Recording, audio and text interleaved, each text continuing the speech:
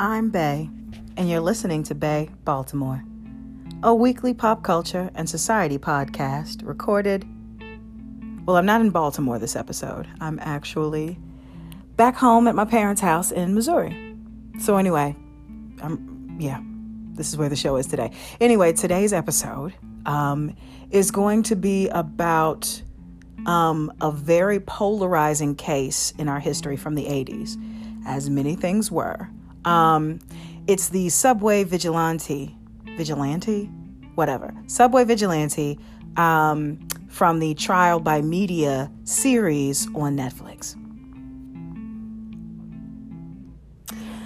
So yeah, I am back here in Missouri, and it was kind of like a last minute thing. Last minute for me is like 2 weeks, 3 weeks tops planning. And I decided that, I'd spoken with hubby, and every birthday weekend, and this is what this is leading to, every birthday weekend of mine, either before, like if my birthday falls during the middle of the week, I'll celebrate the weekend before, or if it's like toward the end of the week, I'll celebrate on that weekend. But I always like to go to the beach because that is my escape. I'm a June baby.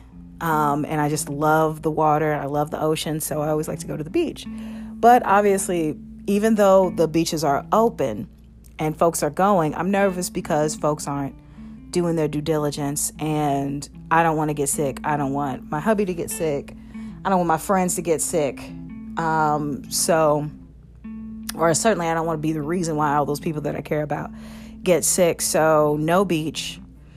And I had floated around the idea to some of my friends, well, what if we go to like a crab house or something like that and we sit outside? And even some of my friends were like, I don't know about that. So I was just like, you know what? I think what I want to do is go see my parents. My hubby and I talk about this. I'm sure I've talked about this on the show before, but hubby and I like to travel. And COVID has really put a cramp in our style. And my parents like to travel too. And what was going to happen is my dad had been talking for like maybe a month solid, every off and on for like a month. Want to come see you. Want to see you. It's been a while since I've seen you. Even though we had spent Christmas with them, even though we didn't come back to Missouri, we had spent Christmas with them. Dad was like, complaining because he wasn't able to travel and that he wanted to come and see us. And so the last time he mentioned that he wanted to come and see us, he said something like, well, me and your mama, we're just going to get in the truck and come see you because we're not going to get on the plane. And I don't know about your parents or people in your life, but everybody has somebody in their life that when they lay out a plan, count on it. Count on them actually going through with that plan because that's just how they are. And the minute my daddy said that, I said, oh, shoot. So I knew that he was going to get his old butt, him and mama, he was going to get them old butts in the truck and go all the way to Baltimore because they love road trips. I love road trips too, but like mom and dad really love road trips. And so I was just like, okay, so that ain't going to work because immunocompromised, up in age, all of that. I'm like, no, thank you. You keep your old butt at the house. Me and the hubby will come and get you. We'll come and hang out with you. And so that made daddy happy. And at first I was like, you know what? That's a mighty long. Because, think about it. You look at Baltimore on a map and then you even touch Missouri, even St. Louis.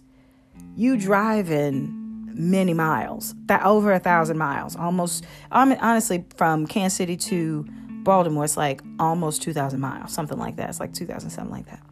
Anyway, that's a long haul, especially if you don't stop, which me and hubby, we don't like to stop. My mom and dad, they like to stop. They like to stay over in hotels. And so that's why I was nervous because they were going to have to stay over at a hotel, and I'm not ready. I'm personally not ready for any of my people to stay in hotels because it's too risky, man. So hubby and I, we thought for a second, well, let's just hop on a plane. And I made a mistake and I told daddy, and dad was like, absolutely not. if y'all gonna come here, you got to drive. I don't trust the planes for their cleanliness. And let's be real.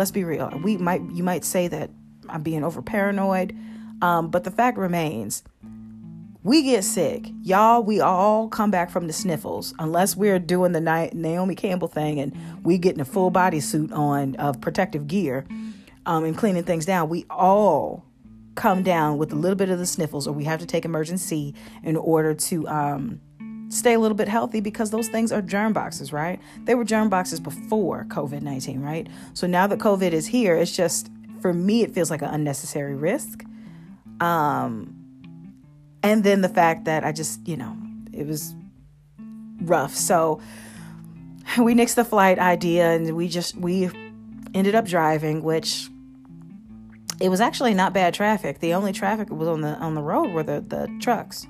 But every gas station we went in, we had our mask on, we washed up, we had our Purell and things like that. And I think the only thing I have is just those doggone allergies, man. I mean, it's so a couple of things. Number one, as I'm aging, and this weekend was certainly my birthday weekend, I am noticing that my allergies are getting worse. And so I'm passing through these states and my eyes are about to pop out of their sockets. And then I get here to mom and dad's house, and they have the most beautiful large dog. And when I'm saying large, I'm talking about big dog, so big that when the dog sits in your lap, he's like spilling out of the chair. That's how big the dog is. Dog weighs like 125. Yeah, the dog weighs 125 pounds. Probably even 130, but they put him on a diet. So he might just be at 125 because he slimmed down a little bit. Anyway, but pet dander. When I tell you the dog's name is Jesus. I have Jesus hair in my locks. Pretty sure I've been eating Jesus hair. It's definitely in my nose. Feel like it's in my ears. Definitely when I get out the shower and, oil up, it's definitely all in the oil. All just nice and coated on my legs. Because it's a part of the oil. You put the oil on your legs to moisturize. Well, Jesus hair, I guess, is moisturizing too. Anyway, the bad thing about it is mom and dad vacuum a lot.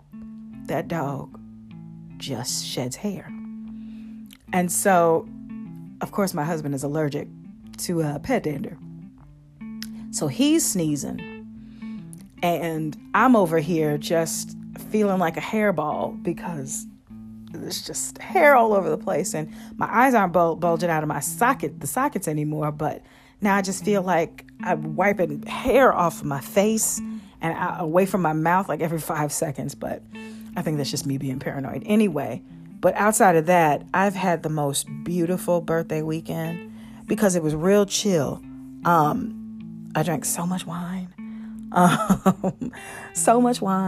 And then got to see so many family members. Because most of my immediate family on my mama's side, they're all in the Kansas City, Wichita area, right? Which they're not super close, but, there's a history there. Black folks just go between Kansas City and Wichita. That's just what, it was just part of the travel pattern. And so, of course, I got family in Wichita, Kansas, family in Independence. Ooh, excuse me. I have a lazy weekend. Anyway, I have family all over this little area here, and so I got to see a lot of them, and then got to really take time down at the waterfront in the Power and Light district in the city. And even though it's COVID, during COVID and a lot of things are shut down, there's still outdoor seating. And we went to this bomb Ethiopian place, which I feel like the food was just a little bit watered down for like tourists and city folk, because it wasn't quite super spicy like I'm used to back in Baltimore, where at the restaurant I go to called Duquesne, they don't water down nothing. Take it or leave it. My cousin's in the kitchen anyway. It seemed like it's a family-run affair, and so they really don't care. They're making food for people that they know want to eat it, and if it's too hot for you, oh well. Anyway, So we ate this food, and I was trying to order stuff that wasn't so spicy because my mom, she has these dietary restrictions ever since she had colon cancer. She because of the type of surgery that she had to have to rid her of the cancer, she can't process certain foods. And so I went all out of my way trying to make sure that she was able to eat something in this. I got a big old platter. You know how in Ethiopian food it's like platter style. And so I got something. I made sure to get something that wasn't spicy for her. Daddy and me, we love spices, so I wasn't worried about us. I just wanted to make sure that it was like, Dad loves lamb, but he doesn't. He's a fish connoisseur, and so I was really trying to get something that would be good for him to try, because I don't think at that point I wasn't sure if he'd had Ethiopian food before, but I definitely wanted to try to make sure that there was something for him. And then my hubby, he's just picky. Ooh, he's picky, and he really doesn't like to try new things. So I wanted to try to make sure that he got some good stuff too. And we ended up getting this sampler platter with a bunch of everything. You know what I mean? Chickpeas, split peas, potatoes, and all of that stuff. And we came out, and I'm sitting up here thinking, okay, y'all steer clear of the red stuff now. Steer clear of the red stuff. I start sampling everything, and I'm just like, well, this stuff ain't hot. And it's hard for me to say this stuff ain't hot because something is not hot, because it takes a lot for me to say something is hot. And I saw my mom, and she was just eating, just like eating everything. And I'm just like, wait a minute, Mom, don't eat everything. She's like, no, this is good. I can eat all of this. And she was eating it, and it was no problem. And I'm just like, oh, so it's really not hot. It's not just me being dramatic. The food just really isn't hot. And so the flavor was there. I was just disappointed that the food wasn't so great, but everybody enjoyed it, which was awesome. And so we were sitting at the riverfront eating at this Ethiopian restaurant. And, you know, not that I felt like a tourist, because to be honest with you, I don't live there anymore. And haven't been back. Has it been a decade? Maybe not quite a decade since I've been to the river. Well, to be honest with you, I don't ever remember going to the riverfront, even being in Kansas City. Like, I think we just went other places. We either hung out in the neighborhood, or we went down to 18th and Brooklyn to Arthur Bryant's, and we were in the Jazz District and the baseball museum, the Negro League Baseball Museum. Like, we went to other things around the city, but I don't recall ever spending any time in the riverfront, or like river bottom. And so this was a nice opportunity to go down there and spend some time to see what they had done since they had renovated. Not renovated, you know what I mean, revitalized the area. Because they must have done that. They must have revitalized Kansas City, like downtown Kansas City, maybe 15 years ago, something like that. But I wasn't around for that. Anyway, so it was just nice to relax with hubby and my parents.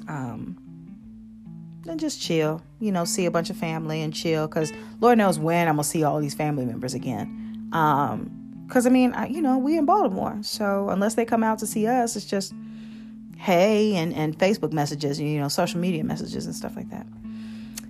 Anyway, so we're out here, and I don't know if I've ever mentioned this, but so Mom and Dad live on a farm, and Daddy, for many years, obviously I've mentioned in the Out of Africa series, Glendora Plantation, that my daddy's people were sharecroppers way back in the day. And then a lot of the old folks on the land made sure that at the homestead, made sure that Daddy's generation had resources so they could get out and do whatever they wanted. Go to school at Grambling, go to school at, what's the other one? Not Grambling.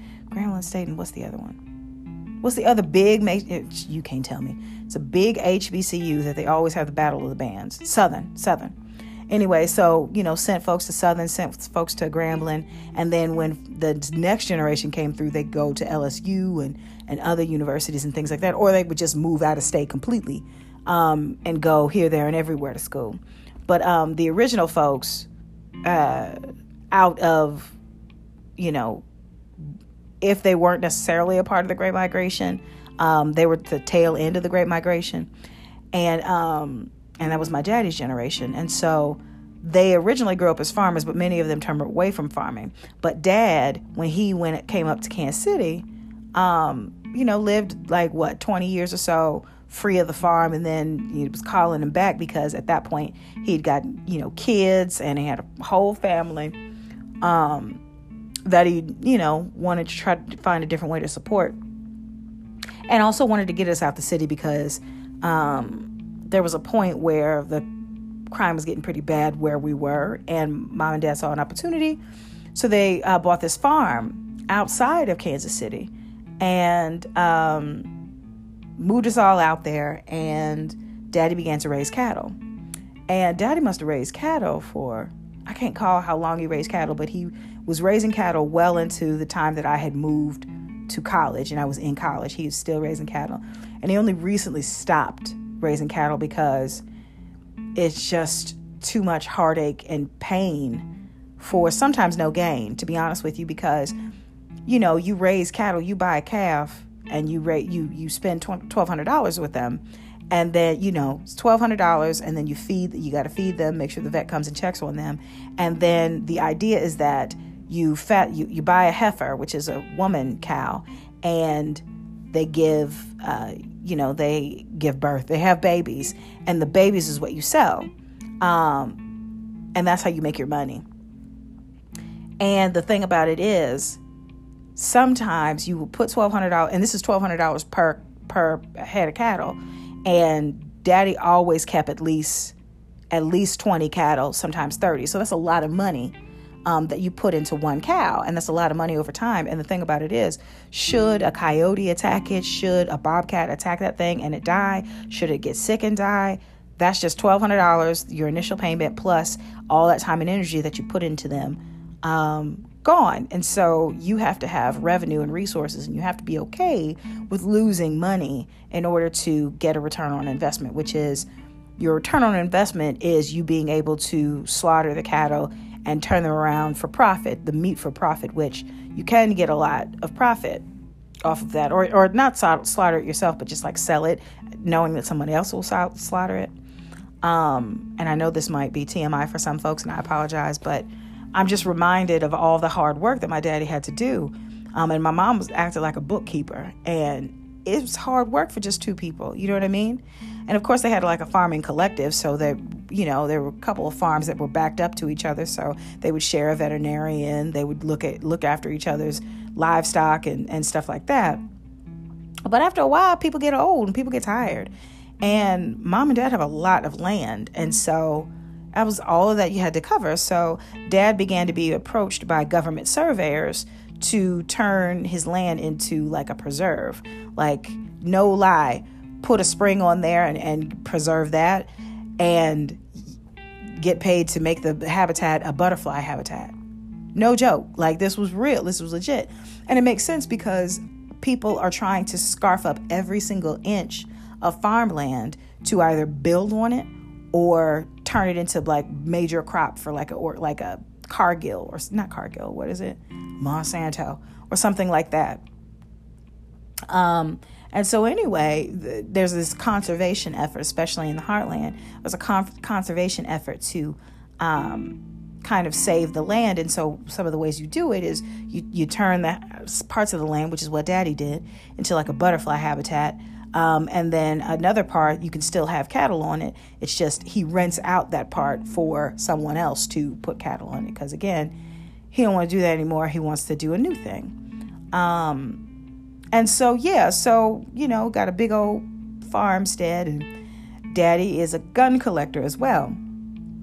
And when I tell you he has almost 1,000 guns, I mean it. But he's a collector. So it's not just guns for guns' sake, but there are types of guns, and some are worth more than others. Some are antique.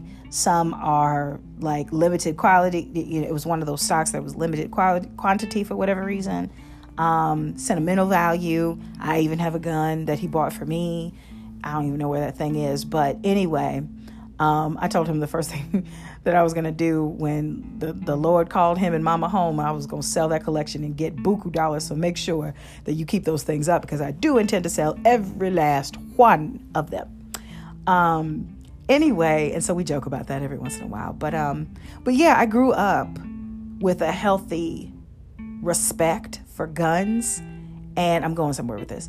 Hence the title. So you know where I'm going with this. So I grew up with a healthy respect for guns, and understanding that they were instruments of death. I never minced words about that. They were instruments of death. Mom and dad never sugarcoated nothing from me. And so when I told my husband before we were married, when I brought him home the first time, I think I've shared this before, but when I brought him home the first time, and I was like, I was just warning him. I was like, you may find just a random gun in the house because daddy kind of runs out of space for his guns, and he either runs out of space or he just likes to have something close by just in case he wants to scare somebody. In case they're on a homestead, because again, they're out in the country. They don't have their nearest neighbors like over a mile away. So it is a protection thing for my family. So anyway, I was like, don't be alarmed if you see something. Just be cool. Just be cool about it. And they're put up, of course, and they're not loaded, but nevertheless, a person could be startled. And so anyway, I told hubby that before he was hubby, and then he came home and then he looked me in the face and was like, you wasn't kidding. And I was like, duh, get to know my father. You'll understand. And so anyway, they bond over just talking about collections, things to collect and their worth and the how amazed my husband never ceases to be amazed about how much a person will pay for something that they really want, and guns are no exception.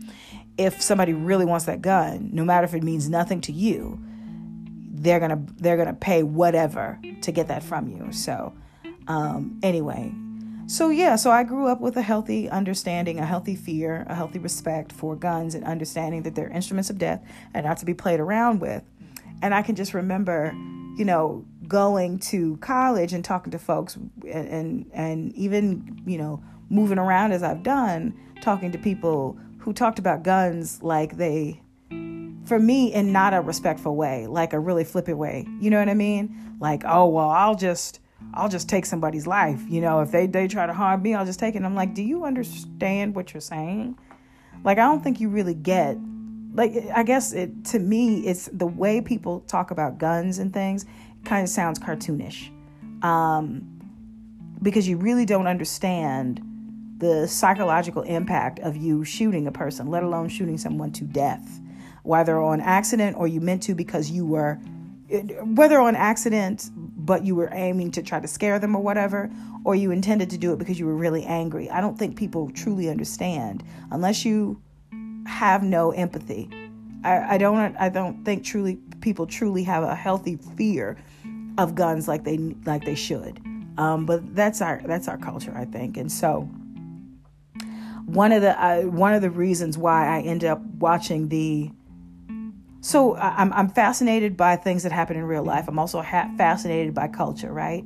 And the way that countries shape their culture and how the culture responds to certain situations, right?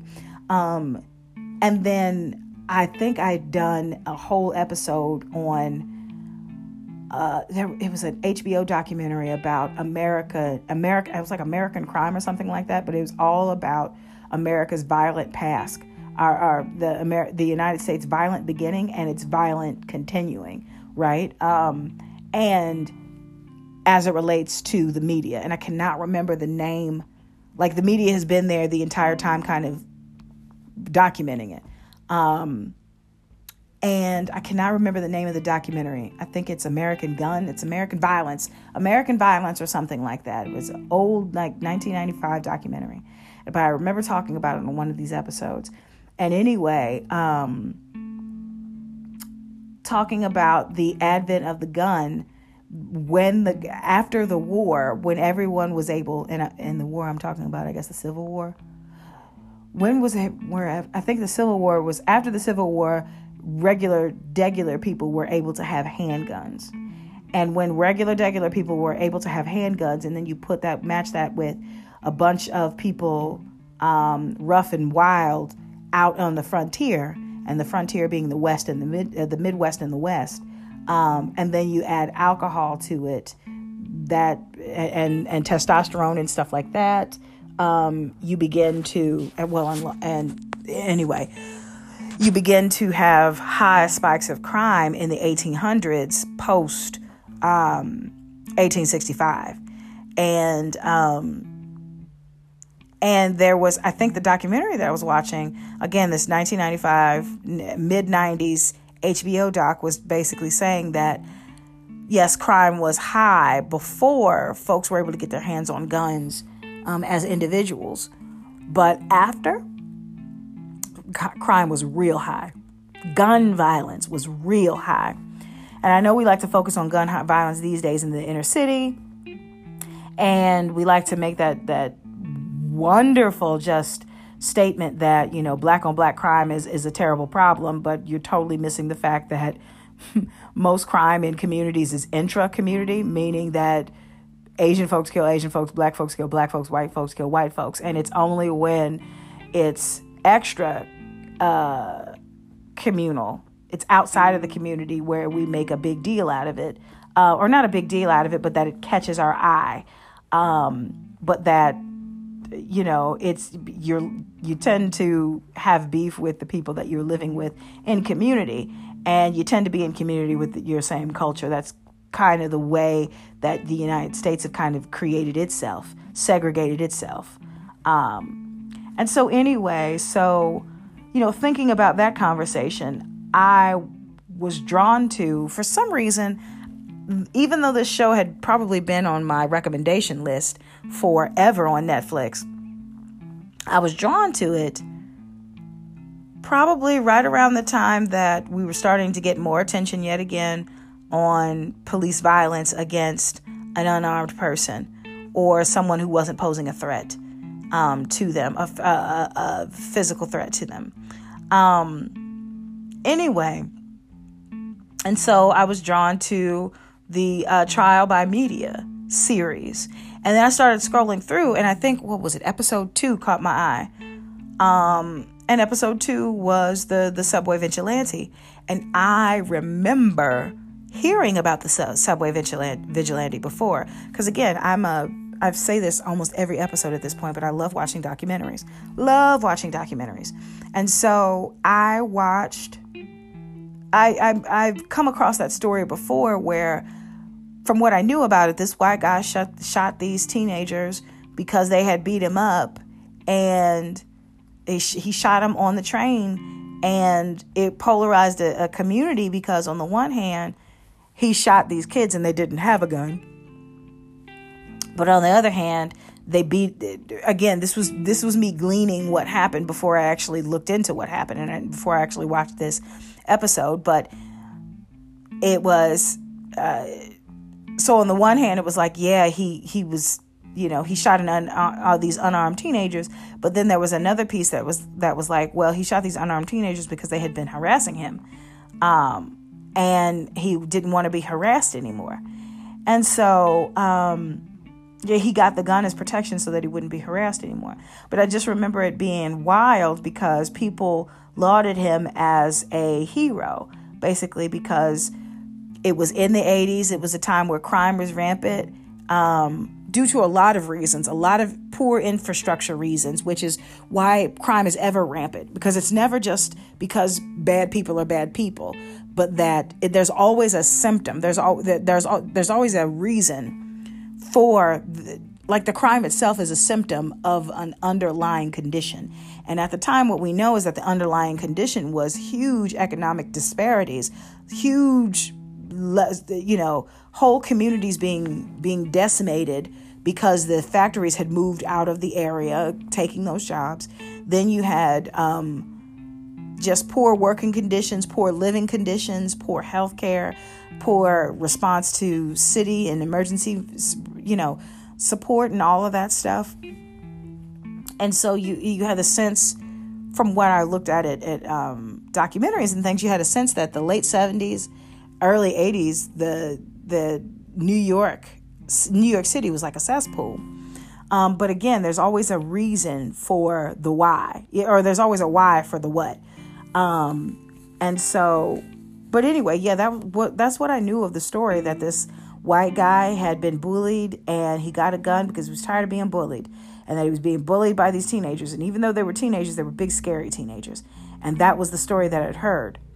Now, did I believe that story at the time? I don't know. I just remember that it was something that I acknowledged to be something that happened. But I don't know that I ever made an opinion about that, something that happened. And so I saw this episode on Trial by Media, and I wanted to watch it because I also wanted to understand the part that the media played in talking about the case.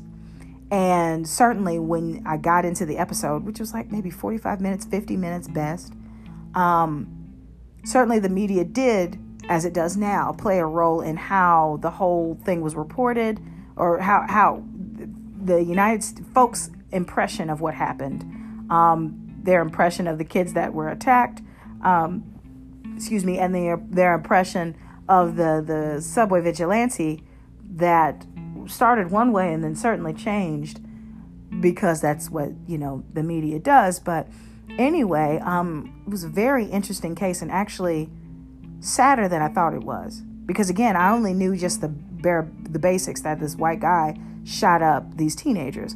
I didn't realize all of the moving pieces to it. And so when I get into the next segment, I'll talk about those moving pieces and kind of go from there. But yeah, Subway Vigilante.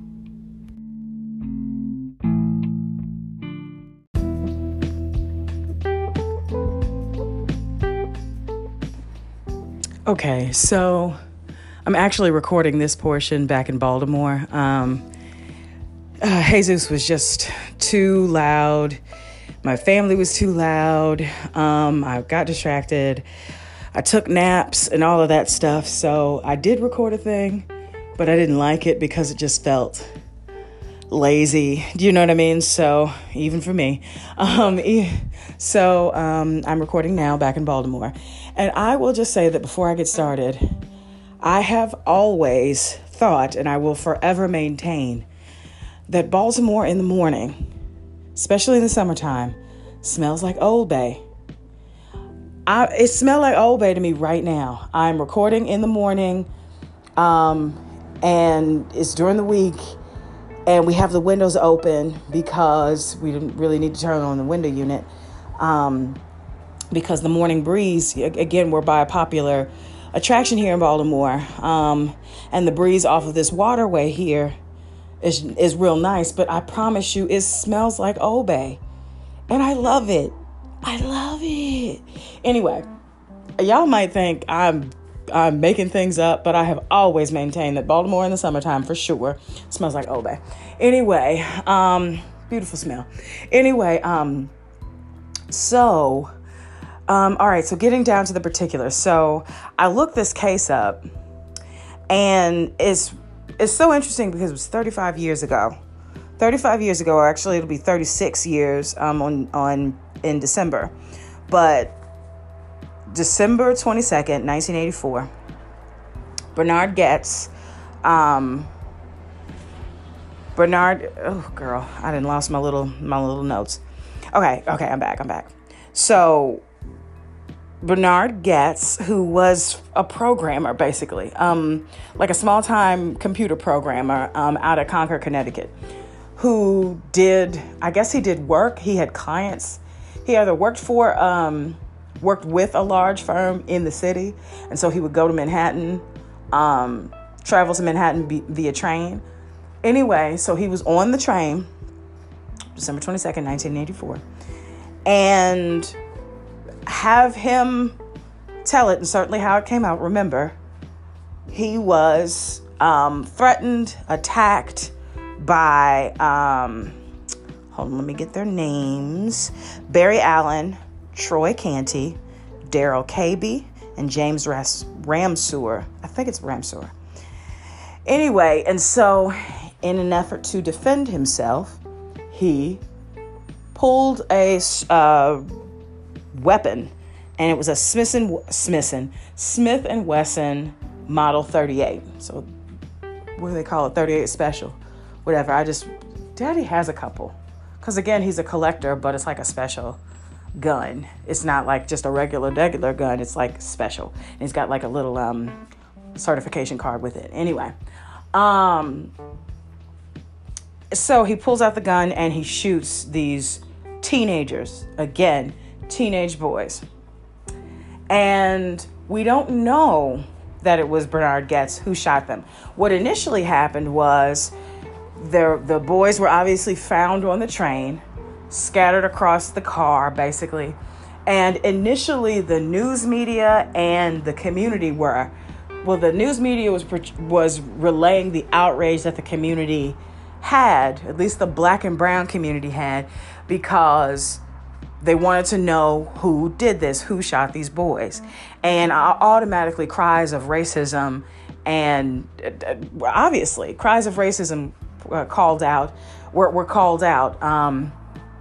because, New York is not the most liberal place in the whole wide world. I know people would love for you to think that, but let's be real. There's some terrible people lurking around, about to say Baltimore, lurking around New York, even in the 80s. And anyway, I won't go into all of the reasons why New York is not a super liberal bastion like many people think it is. Anyway, but yeah, so initially the cries were like, who has attacked these boys? Let's figure out who has done it. Was this a racially motivated sort of thing? Or was this, who attacked these boys? Who attacked these boys who had no weapon on them themselves? Or at least they had no gun on them themselves. Who shot these boys down? And it wasn't very long after the incident, I think, if I'm getting it correct, but you can look into this yourself. I think it was a matter of days, maybe even a week or something like that. It wasn't very long before, in Concord, New Hampshire, Bernard Goetz walks into his local police station and he turns himself in, saying that he is what the media had dubbed the subway. At the time they hadn't dubbed him the subway vigilante. They were just saying this person that, and I don't even think they said person. I think they were saying it was a guy, shot these boys. And anyway, he goes into the Concord police station and confesses, I'm the person that shot those boys in Manhattan, and I'm gonna tell you why. And so obviously, immediately, the minute the news media gets a hold to him, then they start calling him the vigilante, because when he was recounting his story about what happened, when he starts to recant his story about what happened and what led to the issue, it was recorded, as confessions are recorded in police stations and in police interviews. And so anyway, so he records that he was trying to protect himself. Basically, the story was that these boys, it was clear that these boys were about to mean him harm. He had been victimized before, so he knew what time it was. And so he was simply trying to defend himself. And in defending himself, he shot those boys. And in the tape, he's all over the place. But the sentiment that gets leaked is, well, yeah, he shot these boys, but he was defending himself. And so the media dubs him as a subway vigilante. And it was immediately kind of picked up as one of these, not feel-good stories, but one of these stories, these justice stories that we love to have, saying, and again, what is a vigilante? A vigilante is someone who takes matters into their own hands to seek justice. Obviously, what we know is the problem with vigilanteism is that your justice, it might not be the justice. And that's certainly the issue that we have with police, and certainly all these Karens and people who are calling the police on black and brown people, because what can possibly happen, because their sense of justice is that I want my way right now, and that's justice to me, not let's right this wrong, or let's weigh the merits of this wrong to ensure that such a thing needs to be escalated, right?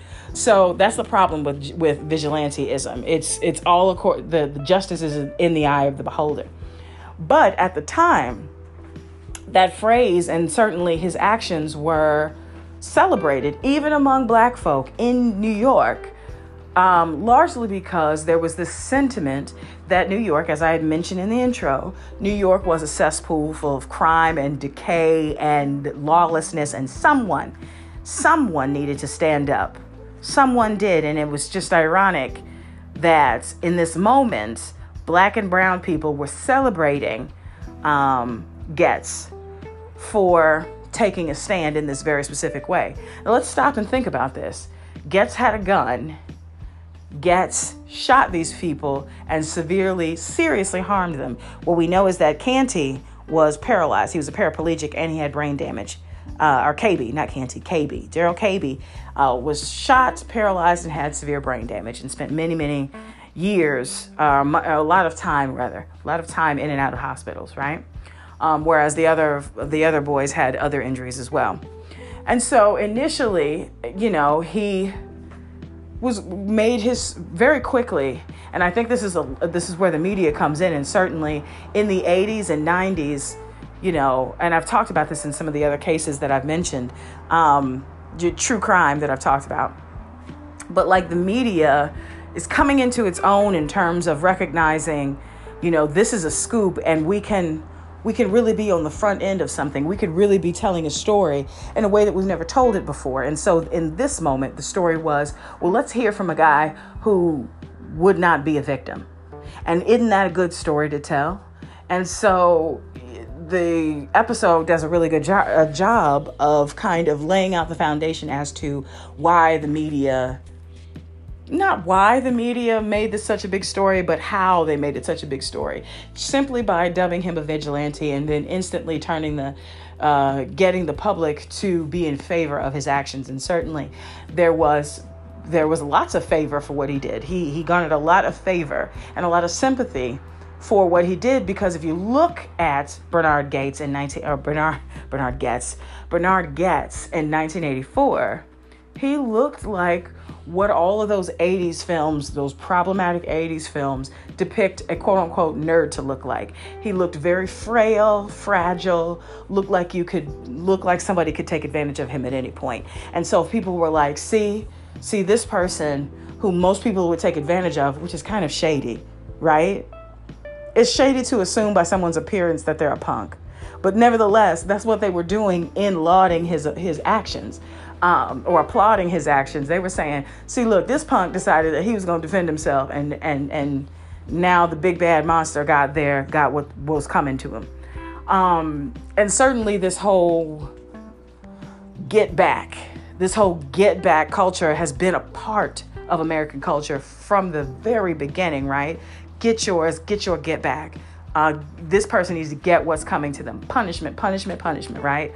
For punishment's sake, really. And so he makes the TV circuits, and he the more he talks initially, the more people enjoy hearing him and enjoy celebrating him. And of course, there's a trial that comes up in 85.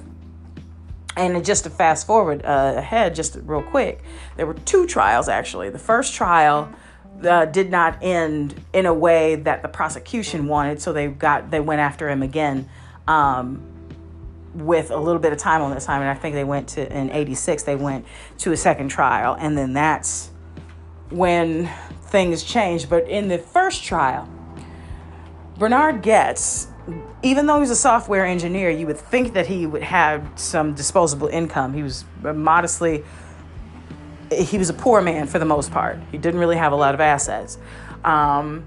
So because he had gotten so much media attention, it didn't matter that he didn't have a lot of money to hire an attorney, because he certainly caught the attention of the NRA.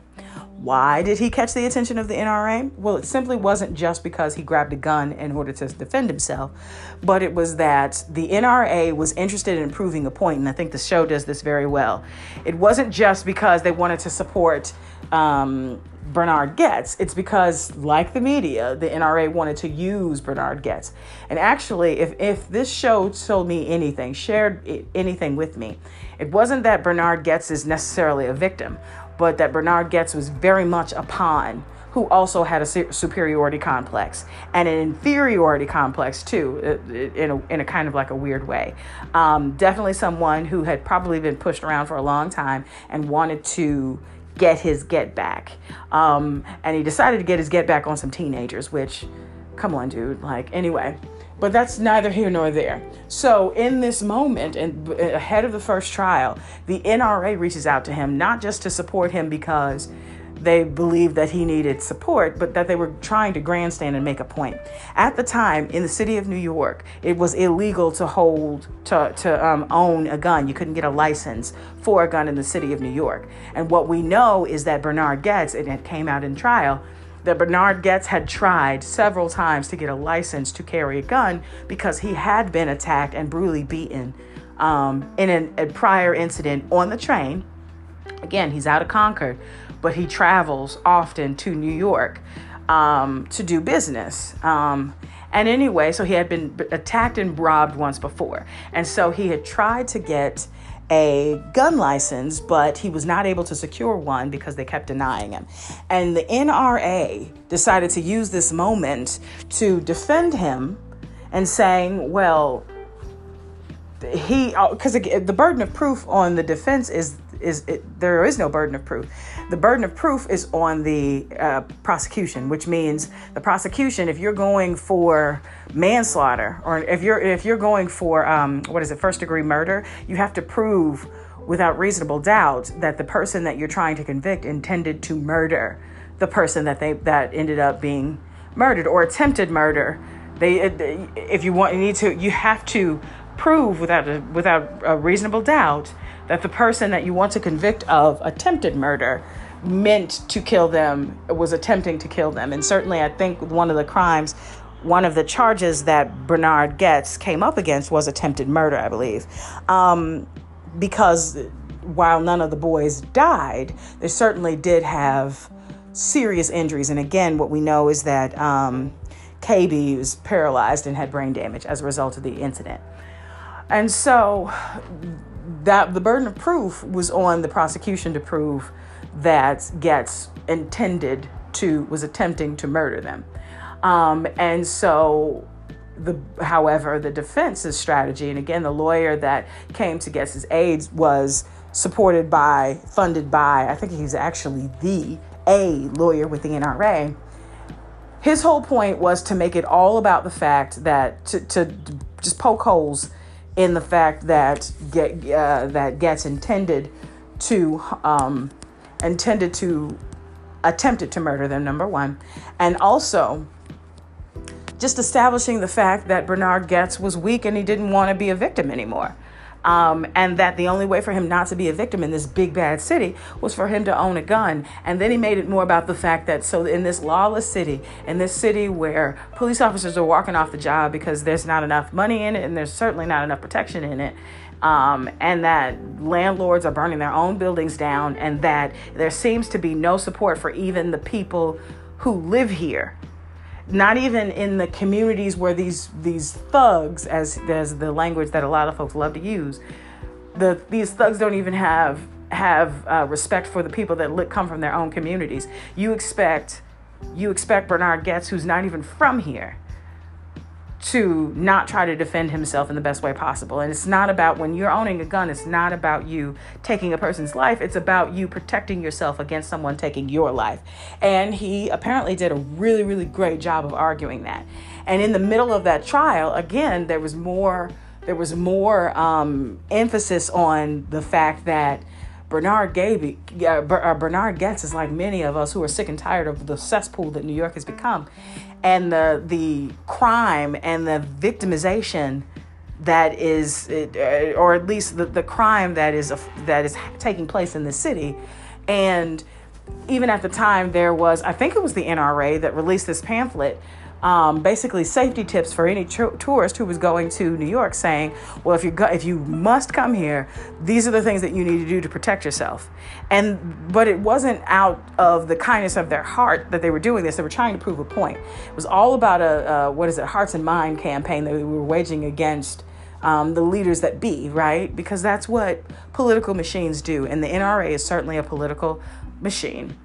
Anyway, so again, the defense did a really great job, at least in that first trial, of painting Bernard Goetz as someone who no longer wanted to be a victim. And it was less about the harm that he inflicted on these boys and more about him trying not to make sure that there was harm coming to him. After all, Bernard said that he was expecting them to attack him. They were making motions as if they were going to attack him. And the defense's side was like, and certainly the family of these boys and a lot of the supporters of these boys, including Al Sharpton and all the folks who come to the aid of black folks' defense in times like this, were like, this is racially motivated. This is racially motivated. It's not as if you intentionally meant to attack those boys. They didn't attack you. That was the argument for the prosecution. You thought they were going to attack you, but they didn't. And the thing about it is, it's kind of a crappy argument. It's kind of a crappy argument because, in my opinion, it wasn't that. So let me just say it. So the prosecution was like, well, they didn't attack you, but you attacked them. And in attacking them, you severely injured one of them for sure. And you've injured them all, but you severely altered one of their lives. And so for that, you deserve to go to prison. And you had a gun without a license. So you just, that was their defense. And I think that was a terrible strategy because, yes, that is a point. But I don't know that that's the point. But because my point is, you literally used a gun to shoot someone. You didn't know if they had a gun or not, but you had a gun. And my thing is, at any point, you didn't just, again, what I say about my father, for him, it's not gun use necessarily always to protect himself. When certainly he does have a gun that he carries for protection. But that it's more about scaring someone, because half the time seeing the gun is scary enough. It's enough to scare up a ne'er-do-well away, right? Or at least let them know you ain't playing. My thing is the step that you took to actually fire upon these boys, not one, but all of these boys, and that you hit every last one of them, to me, showed that the intent and the intent to inflict harm. Because again, if you just trying to defend yourself and trying to get away, why not just shoot a couple rounds and then leave the car? No, that's not what happened. And certainly, that wasn't what the defense or the prosecution successfully argued. They thought that the merits of their case were strong enough because he gets shot. And again, this is just me playing Monday morning quarterback, but, and I'm not even a lawyer. I'm not even trained to be a lawyer. But anyway, this is just me parsing out the facts of the case as they were presented in the show. And then certainly as they're presented online, but certainly someone with more expertise, legal knowledge, and knowledge of the time frame could have a better sense of what this case really meant, or at least the issues with the prosecution's case. But it just seemed to me that they were arguing the wrong point, and they were thinking that point was strong enough. But clearly, with the sentiment of the time, and certainly the city and the economy and everything like that, I just think that they were a little naive in assuming that everyone would just agree with their position without going any further. And so what ends up happening is the very first trial, Bernard gets probation, and he only gets probation for the gun charge. That's it, right? No jail time. And of course there's outrage, right? Because now he's walking free and KB's not even walking. Daryl KB can't even walk because of what you did, right? But here's the twist. In the time that it took for the trial to happen, which was essentially a year later, right? Almost a year later. Bernard Goetz kept talking. And so the person in him continuing to talk, you get to hear more of his ideology. And while he swears up and down he's not racist and he's not this and he's not all these negative things, he certainly sounds like a raging. Number one, he sounds like someone who's egotistical, someone who is racist, and someone who is, what do you call it? Classist. Yes, very classist. He said a lot of classist things about, poor people and things like that. So, which is ironic because he was like 2 snaps from being poor himself. Anyway, and that was certainly a part of his defense in a third trial that came up. A civil trial when he was being sued by the Daryl KB's family. Anyway, but in that time he had really kept talking. And I remember in the episode, the NRA attorney who represented him wanted nothing more than for Bernard Goetz to shut up and not say Nathaniel III in TV, on radio, to nobody, because the more he talked, the more damage he made to his own case, right? And so, yes, he skated on that first case, but by that time, public opinion began to change. And so there was another trial that was brought up against him, only this time, now everybody has changed. They've changed their tune.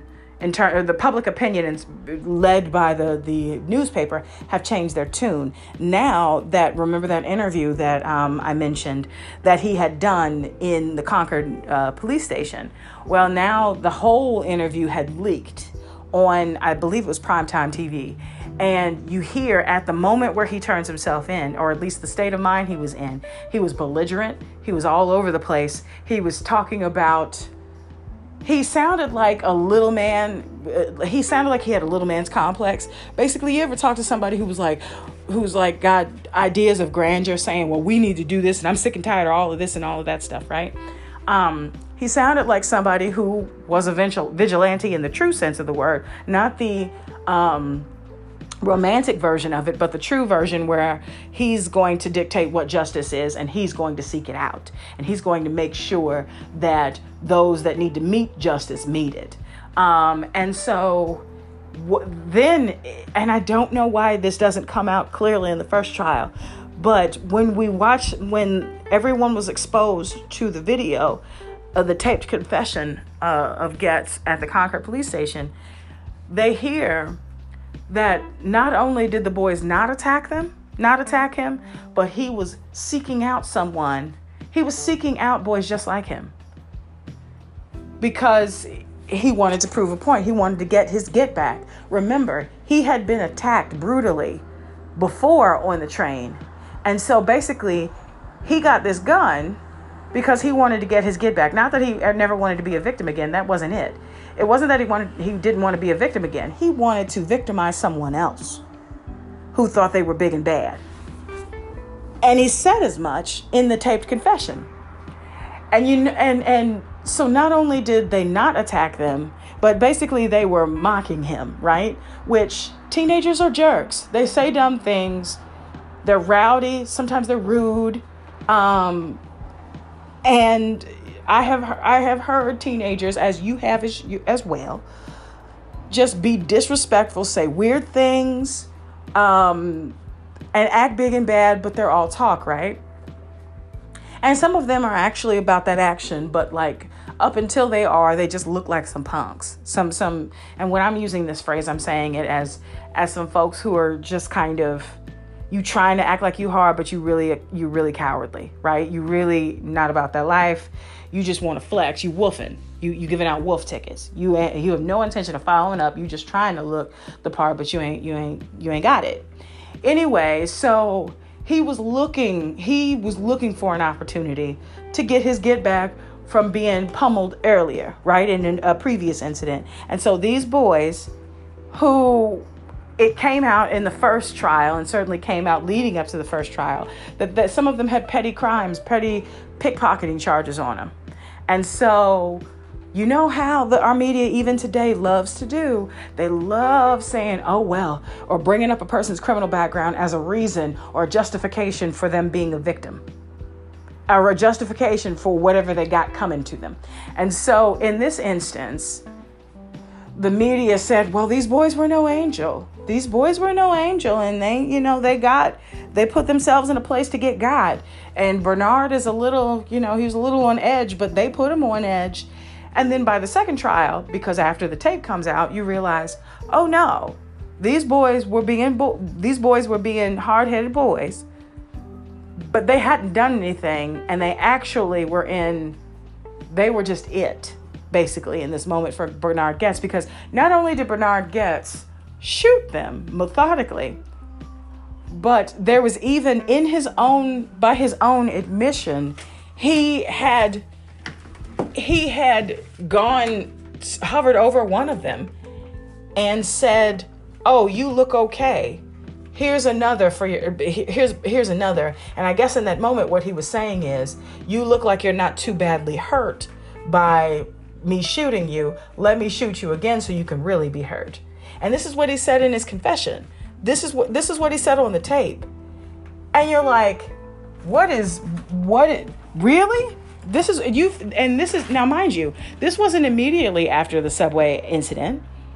This was days after. This was days up to a week after the incident happened. So he's had time to ruminate and reflect on the incident that happened. And in that time, he decided that he wanted to tell the whole thing, knowing that him saying his whole truth, meaning that exposing the fact that he intended to shoot the mess out of them. Because certainly in the moment, he in the interview, he said, the only reason why I stopped shooting them is because I ran out of bullets. If I had more bullets, I'd have continued firing. That doesn't sound like defense. That isn't defense. That sounds intentional. It sounds intentional. It sounds like you knew what you were doing and you intend. That sounds like attempted murder, is what it sounds like, right? And so by the time, so this comes out and public opinion has changed. The city is moving away from, well, they're recognizing, at least in the news media, and certainly, I think at this time, the Central Park 5 had come out, and not come out, but there's certainly some talk about it. And so the conversation about crime and punishment, and certainly the sentiment about the subway vigilante, had changed.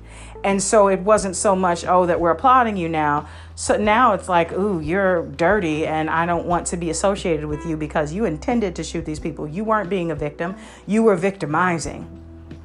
And so the second trial comes along and he still does not get convicted of attempted murder or anything like that, but he does get convicted on the gun charges. And so he has, 9 months or something like that, not quite a full year, conviction, where he has to have a sentence. He's sentenced to jail, to prison for 9 months for the gun charge, for having a gun without a permit in the city of New York. And so justice still not served. So a couple of years later, the KB family take him to civil court because they can no longer try him for attempted murder anymore because that's double jeopardy or something like that. I guess they didn't feel like they could try him again because he had already had a sentence, I guess. So they take him to civil court for damages related to the injuries that KB sustained in the attack.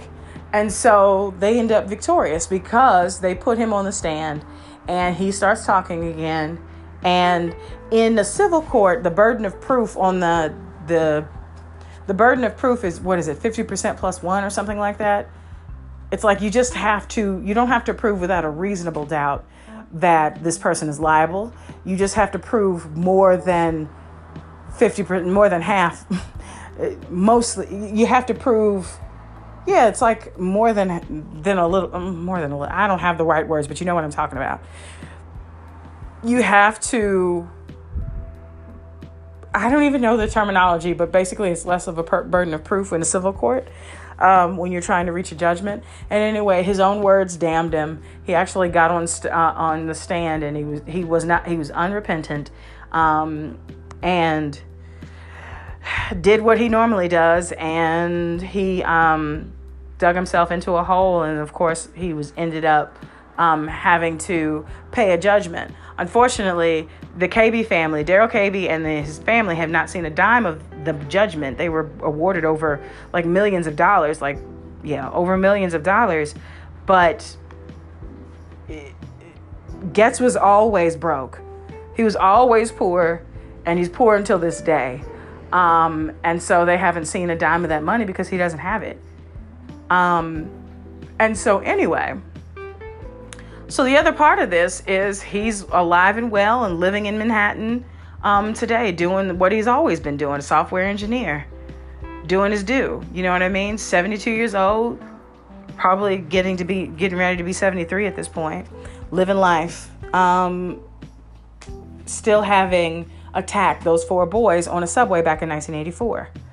And anyway, so here's the other piece of this. So remember how I said that the country was fascinated with law and order, or at the very least they were fascinated with the idea that New York was a cesspool.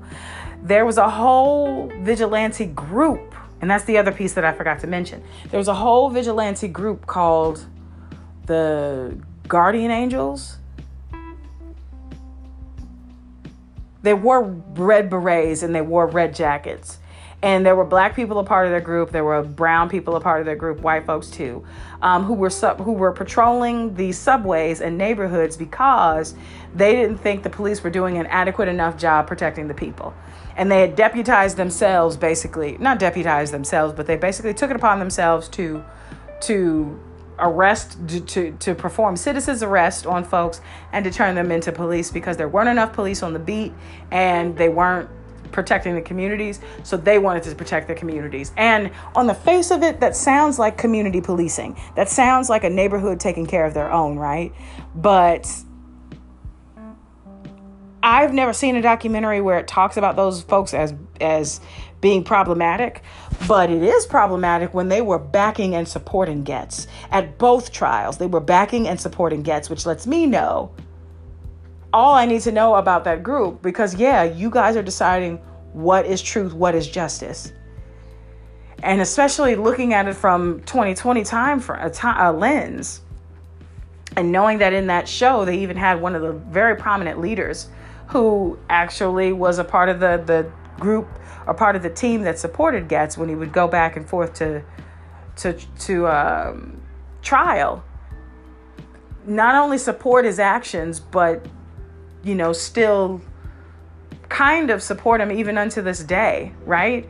And talk about that case and look back on it and kind of be like, oh, well, that thing did happen. As if it's not a complete travesty and tragedy that those 4 boys' lives were changed forever. One for sure was changed forever.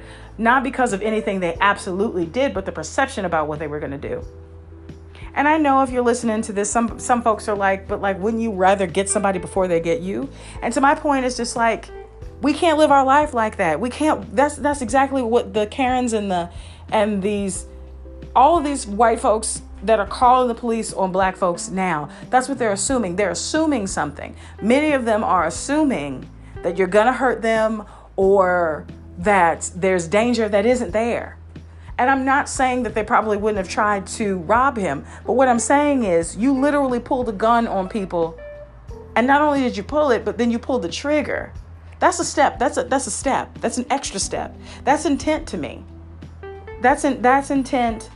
You meant to do that. And he said that he meant to do it. He intended to shoot the crap out of them. And if he didn't run out of bullets, he continued shooting. And so how do you justify that?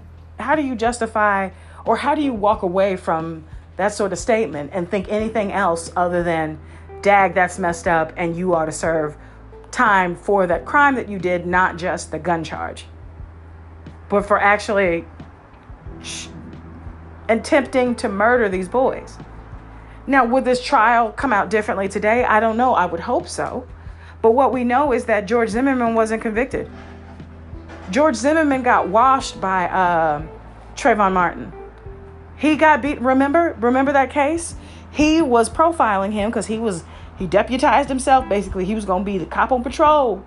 And he saw this boy that was walking in the neighborhood who looked like to him not to be he was a vigilante. Looked to him to not be in the right place.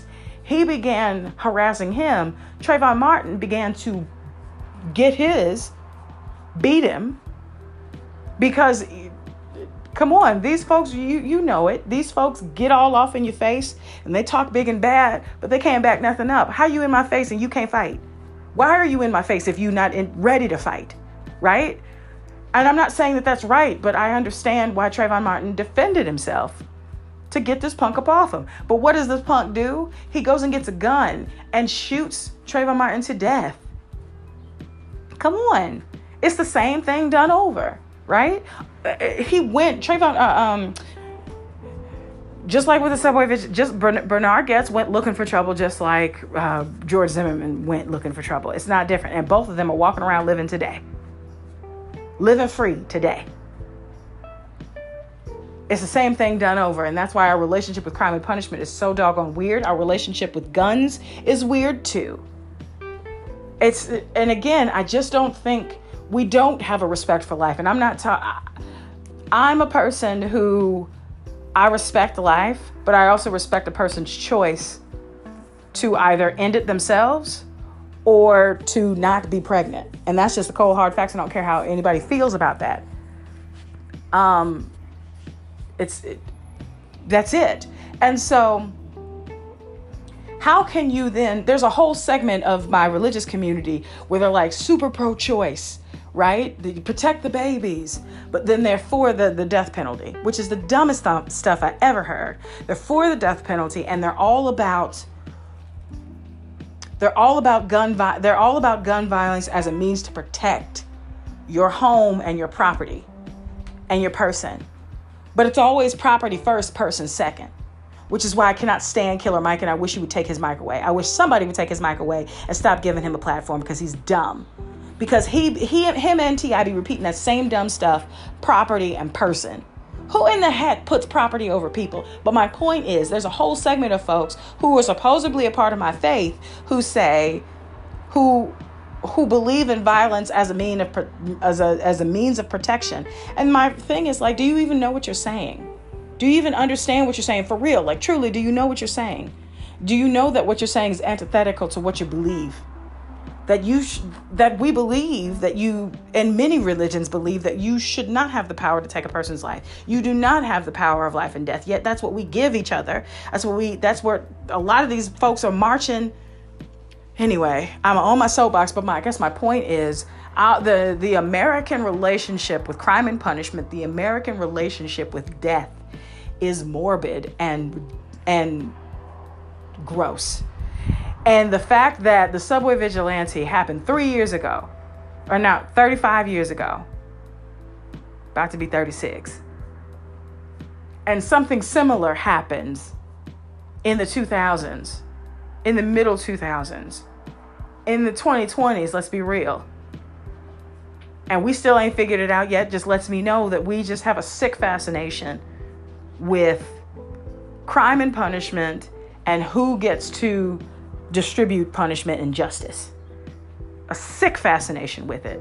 And yeah, I think the media, getting back to the point about the role the media plays in it, they just as complicit as all those Monday morning quarterbacks. You're not reporting the news. In many cases, they're reporting the sentiment of folks about a situation. And even times they're shaping it. And I understand it's a precarious situation that you're in as a reporter, because it's hard for you not to be biased. It's hard for you to be objective. But that's what we absolutely need, because the fact remains, why aren't the Black Lives Matter marches that are still happening on a daily basis across the country, why is that not making the news? We know that they're happening. I know that they're happening on St. Paul. They're coming across St. Paul almost every day these days in Baltimore. That ain't on the news. Other things are on the news. Coronavirus, which is something that should be on the news, is the dominant story, right? Elections are the dominant story. The next dumb thing that Trump tweeted is on the news, right? So the role that I appreciate this series, Trial by Media, because that's exactly what it is. And I love that it's in this instance, what the show did did not put. There's a conversation about putting our society on trial. And actually, I do that every once in a while in these shows. Certainly, I just did it on my little soapbox thing here. But then what this show is doing is putting the media and the way that the media shaped our opinion, the public opinion about a given situation or a given instance, on trial in an interesting way for me. And in this one, I guess my only real takeaway is the fact that this man is 72 years old, still living in Manhattan, still having not truly served for the crime, been punished for the crime that he committed, largely because he's a white male and a lot of people identified with him. And that crimes like this continue to happen regularly. And yeah, so overall,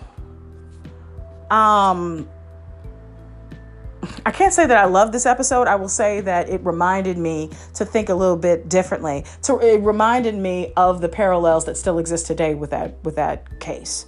And it also kind of reminded me that you do need to have multiple sources of information. You do need to form your own opinion. And we do need to hold leadership accountable in every way. And we do need to protect our kids. Even kids that we consider knuckleheads. Nobody deserves to be gunned down on a train because you thought they were going to rob you. Anyway, so there's another episode that I watched that maybe I'll talk about, but it's the not Ricky Lake, but Jenny Jones. It was about Jenny Jones in a TV show that she hosted. I think it was like early 90s, 93, something like that, where it was one of those, you know how you used to watch like Jerry or whatever, Jerry Springer, and they would have these episodes where, you know, there would be this big reveal, like two people who were either family members or who were romantically linked or best friends or whatever would come on this, be brought onto the show, and then there'd be this big reveal that, you know, something else is afoot, this shocking reveal, right? And so for this Jenny Jones show, this guy and this girl who were very good friends were brought, the guy and the girl brought on a mutual friend of theirs, and they were going to tell him something very secret. They were going to share a secret with him, and it was supposed to be a secret crush episode. And in this episode, they begin to ask the guy that was brought on with the two friends. They began to ask the main subject, so do you know who might have a crush on you? And or something like that. So basically what ended up happening was the guy and the girl that brought the guy on, the guy thought the girl had a crush on him, but it was actually the guy who had a crush on him. The guy was gay. He knew the guy was gay, and he looked visibly uncomfortable on the show. Let me just do this to make it easier if you don't know what this episode was all about. So, girl, let's call her Robin. The boy who was also on the show, let's call him Bill. And then John was the person that was invited. Robin and Bill invited John on this secret crush show. And John thought that Robin had a crush on him, but in actuality, Bill had a crush on him. And you know, John plays it off. John plays it off on the TV show, but you can clear, you know, his cues in his face. He's uncomfortable by this idea. And then what ends up happening is after the show, so he's blindsided by this news. And after the show, something happens where Bill invites John over to his house and tries to propose that they engage in sexual activity or whatever. And John gets so enraged, and masculinity so fragile, that not only does he reject the advance, but then he later comes back to Bill's house and shoots Bill dead. And so this episode on Trial by Media is all about how the Jenny Jones show propped up this whole this incident to happen. Now, there's a whole lot of layers in here. And again, masculinity way too fragile. The fact that this man who was gay is dead because someone else didn't like the idea that he was attracted to him makes it sound a little too easy for me. Makes it sound like that there's more to the story, right? Anyway, so I won't give too much of it away, but watch that because it's heartbreaking. You actually hear from the names that I just shared are made up, but you hear from Bill's brother, you hear from people who were connected to John, obviously you hear from Robin, and you hear from people connected to the Jenny Jones show. Jenny Jones show was a real show. But yeah, look into that. I actually remember that case. I don't think I was old enough to understand everything that was going on, but I understood that there was a gay guy who was killed because a straight guy didn't like the fact that the gay guy liked him. That's what my adolescent brain deduced. And I thought it was dumb and I thought it was senseless, and I still do.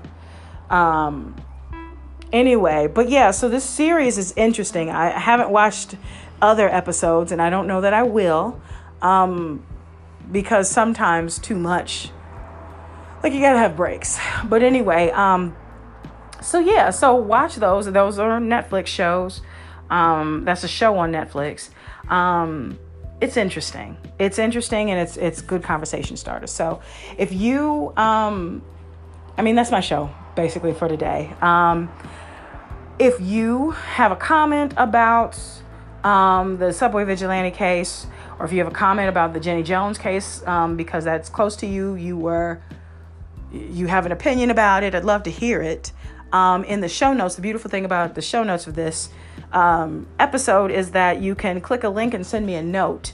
That link will take you to a page where all you have to do is press a button to record a note to me. It'll go straight to me. You don't have to download a thing in the world.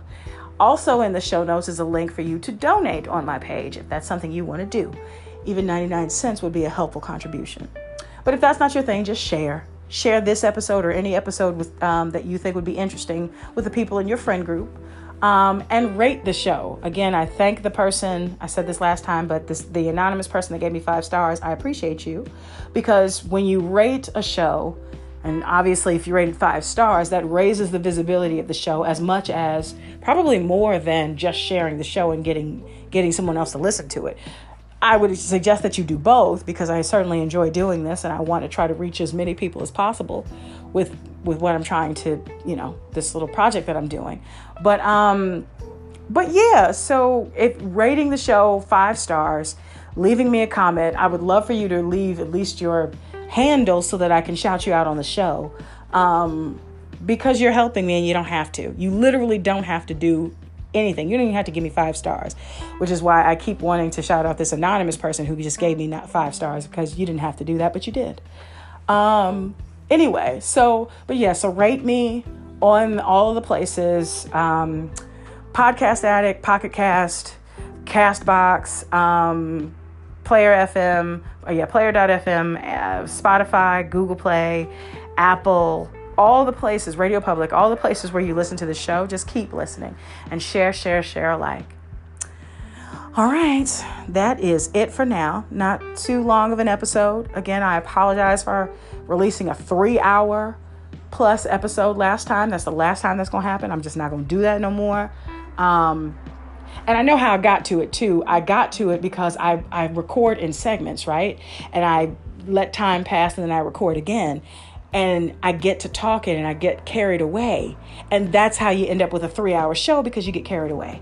But like 3 hours, like some of y'all, I know y'all listen to this in its white noise as you're doing another project, but still 3 hours is a long time on an episode. So you're not going to get another 3-hour episode, but you might get a 2-hour. You know what I mean?